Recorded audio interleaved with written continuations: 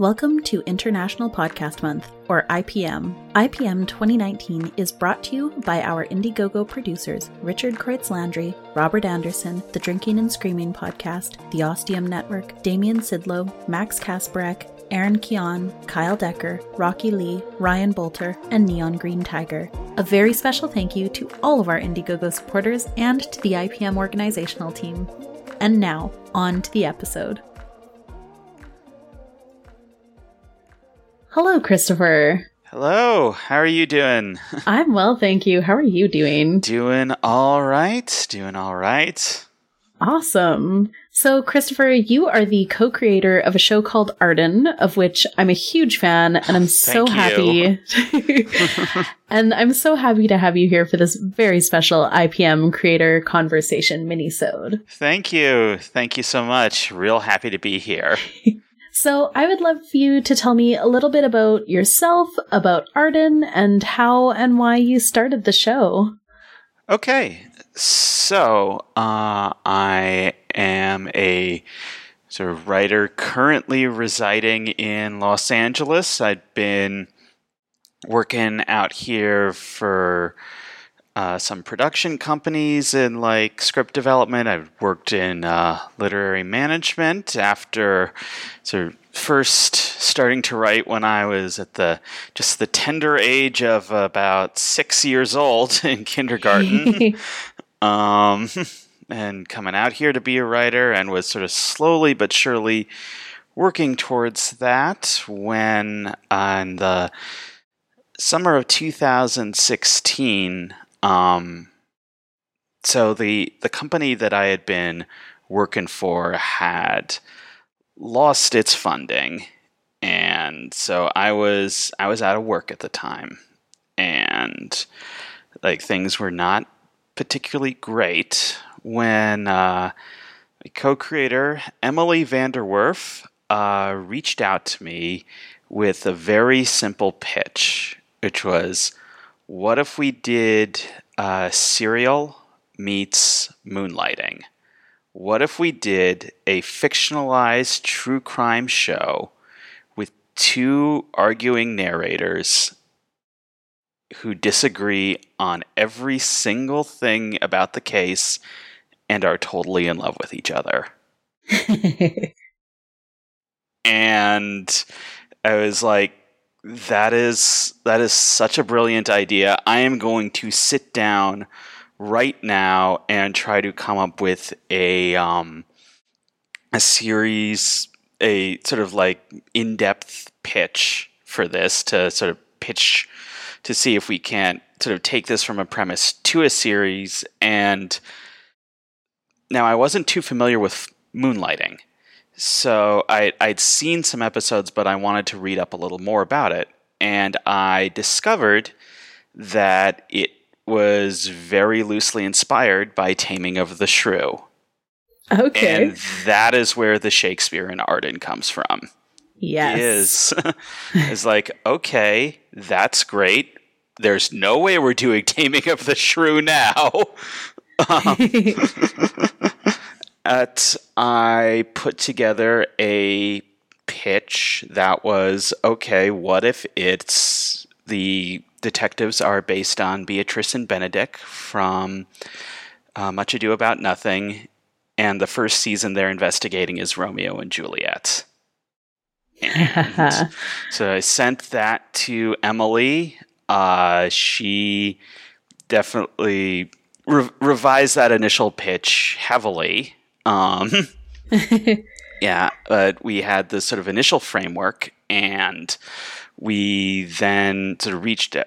At the time we were represented by a management company we're no longer with, and Emily and I had been writing together since 2009 on some pilots and things that never quite made it.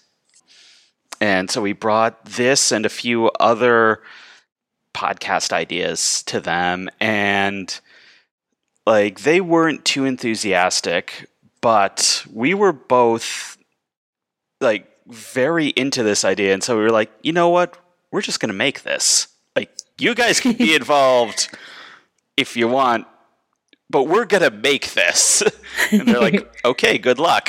And being sort of like this forward about it because we're no longer with them. Right. Yeah.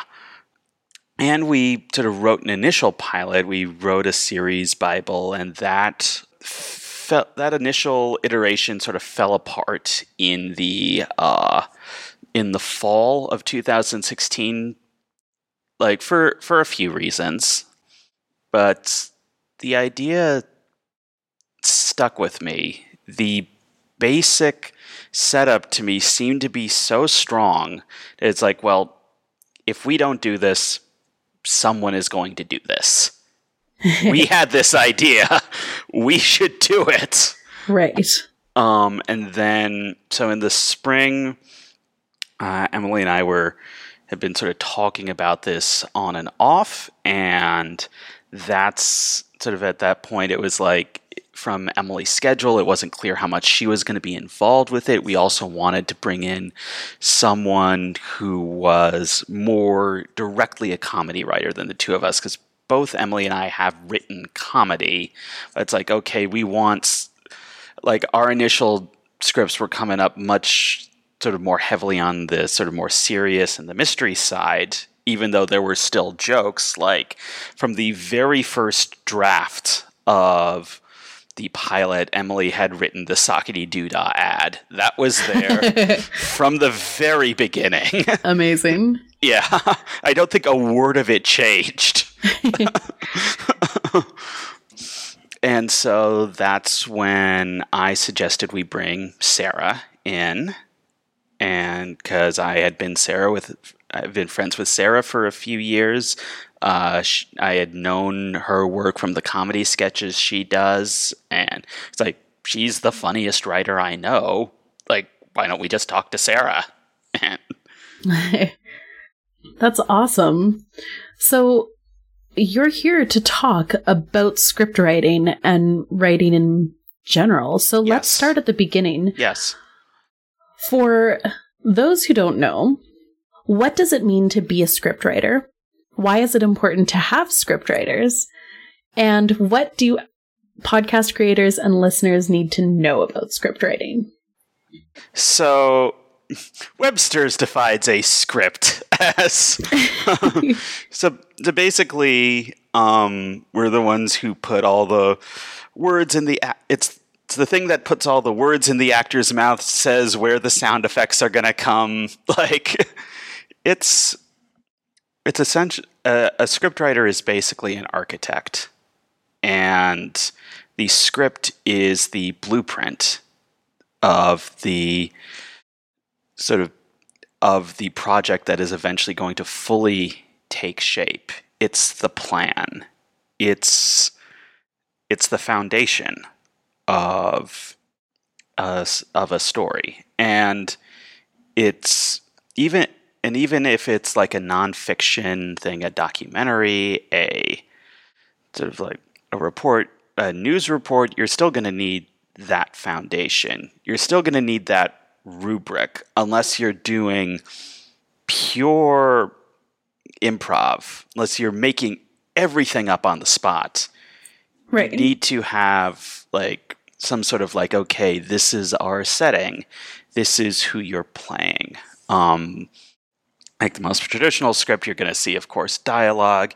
You're going to see the location slug line, the scene heading, which is telling you where it is. You're going to see action lines. You're going to see directions for sound effects.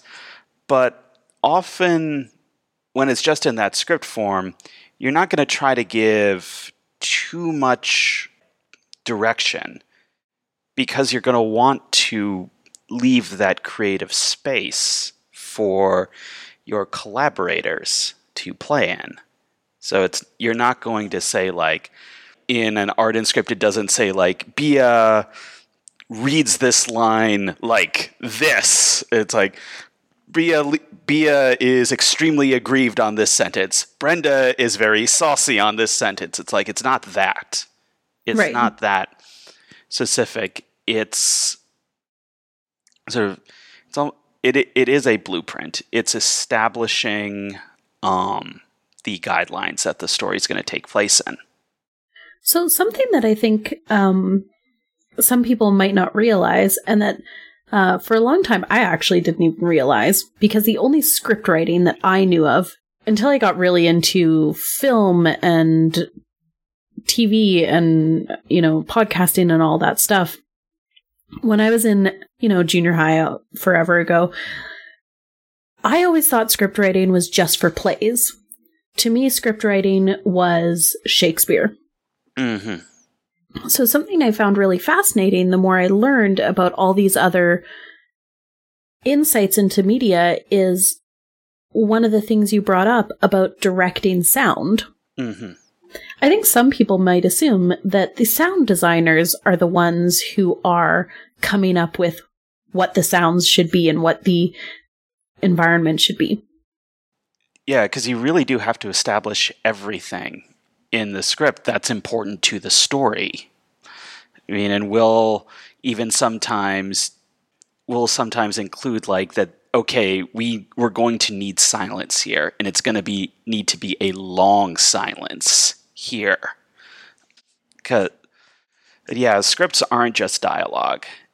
And, like, I think that's from your play background, that's what a lot of play scripts are, is they're sort of basically you'll have dialogue, you'll have the scene, especially Shakespeare. Right, and then you'll have direction like exit stage left. Yes. And so for a long time, that's what I thought scripts were. Mm-hmm. No, they have to be more than that. In a media, they have to sort of like set up all of the guidelines of the medium that you're working in. So, like for a play script, sometimes that's sort of all you need is exit stage left, exit stage right, curtain up, curtain down, dialogue. Like you can do that on stage. Right. But since we're working in a sound medium, we have to use all the colors of this canvas. We have to write to sound. Like if you're writing a film script, you have to write to visual. So what advice do you have for folks who are interested in writing specifically for podcasts? Well, the first thing I would say is to become familiar with the medium, because you need to know all of the tools of the medium. Again, like you're going to be writing for sound.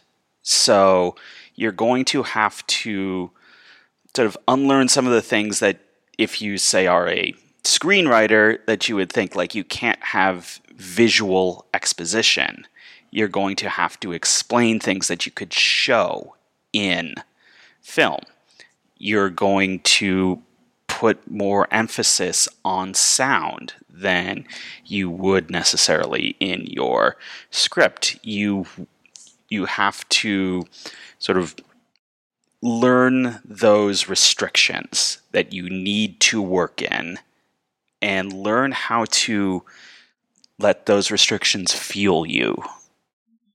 What do you think is the biggest challenge of script writing for the audio medium in comparison to other kinds of script writing? Well, I think the thing that I get back to, which you just mentioned, is exposition writing, which is a thing we really struggled with in our first 4 episodes, is because you can't really you can't show just a picture of Julie Capsum. You can't just show a picture of the clearing, and you can't like do those sort of quick visual cuts that we've sort of learned to extract information from. Now, you have to spend time talking about these things. And like it was very fortunate that, Emily had come up with this great device of the 2 reporters who disagreed on everything, because the strongest way to do exposition is to do exposition through conflict. And we had baked that into the very DNA of the show. Like, we had that so that when we had to do exposition, we could have characters argue about it, debate it, sort of like go back and forth on what exactly the correct facts are, because otherwise and I think we did fall into this at times, it could just be like a 10 minutes of explanation. In fact, that's what the first Arden pilot that not even the first one that we scripted, the first one that we recorded was. It was basically 10 solid minutes of just talking about a case without conflict. And it was deadening. It was awful. Like, we would not have lasted at all if that had been the pilot we had released. With script writing for podcasts, do you write the entire season at once, or do you write as a few episodes and see where the actors and sound designers and producers take the story and develop it before writing the next episodes? Yeah, so we've actually done a couple different ways. So for season 1, we wrote everything except episode 6 and episode 11 ahead of time and recorded all of those. Episode 6, because that was the one where we were going to get fan theories, and we wanted to have fans to do that. So that one, we didn't even write like a fair bit of it until the show was out.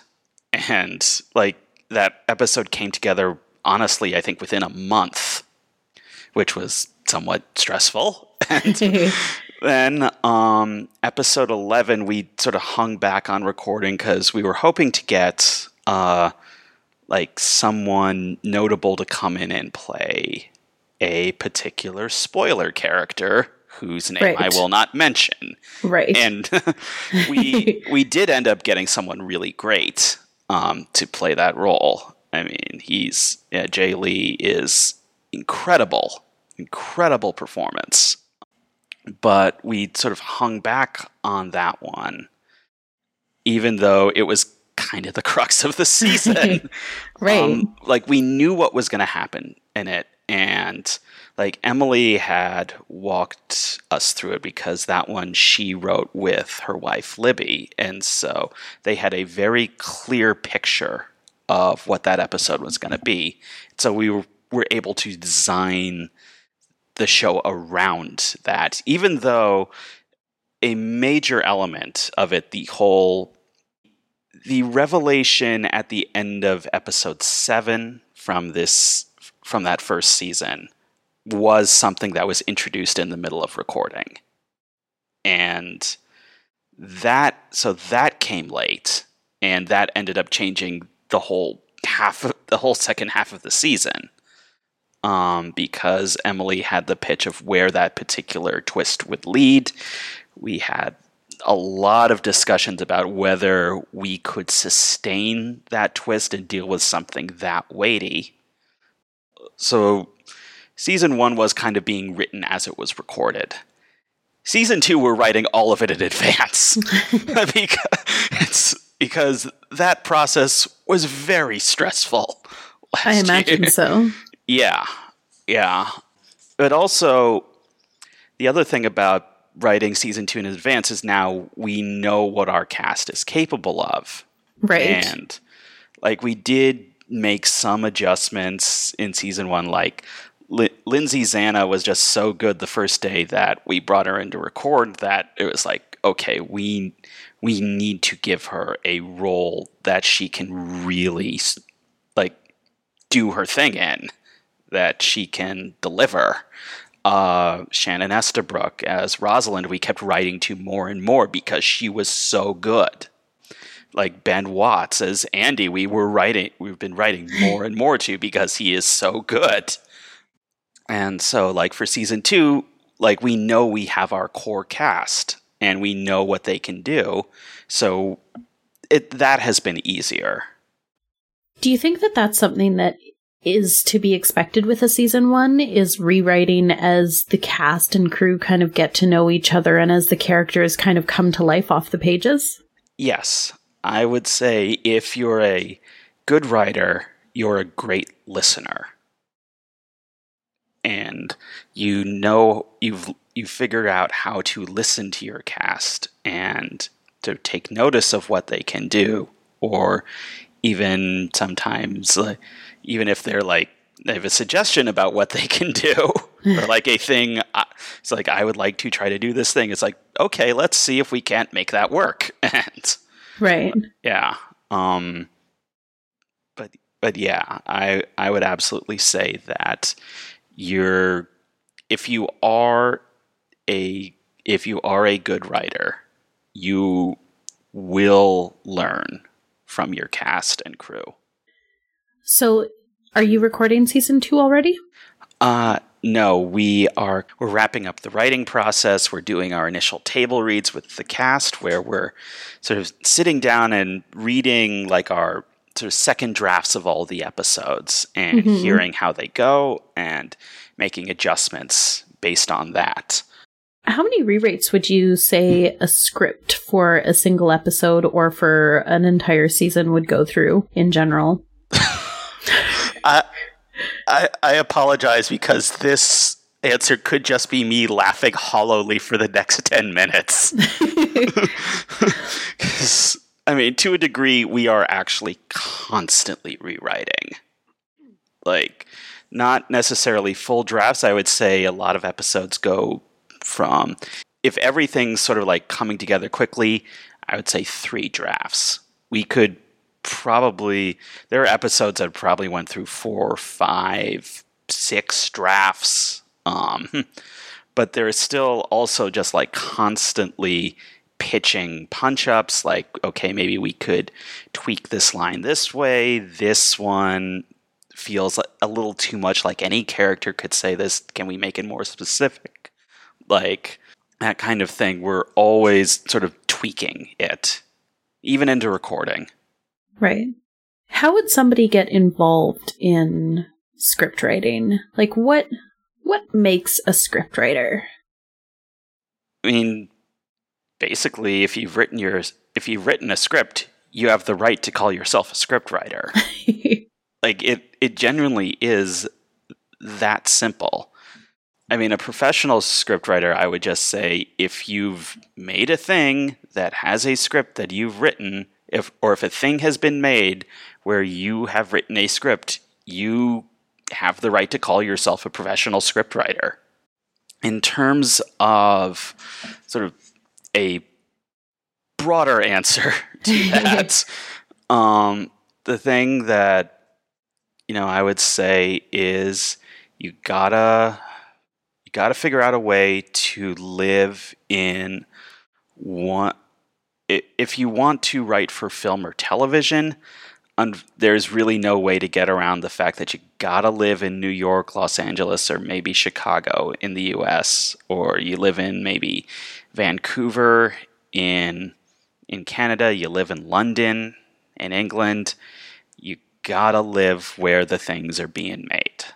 And that's, I know, not always possible for a lot of people, which is why I think if you're not able to do that, it's why you should get into fiction podcasting, because that is a thing where the barrier to entry is a lot lower, and you have the capacity to make your own thing and get it out there, and like, people are going to find you if you do.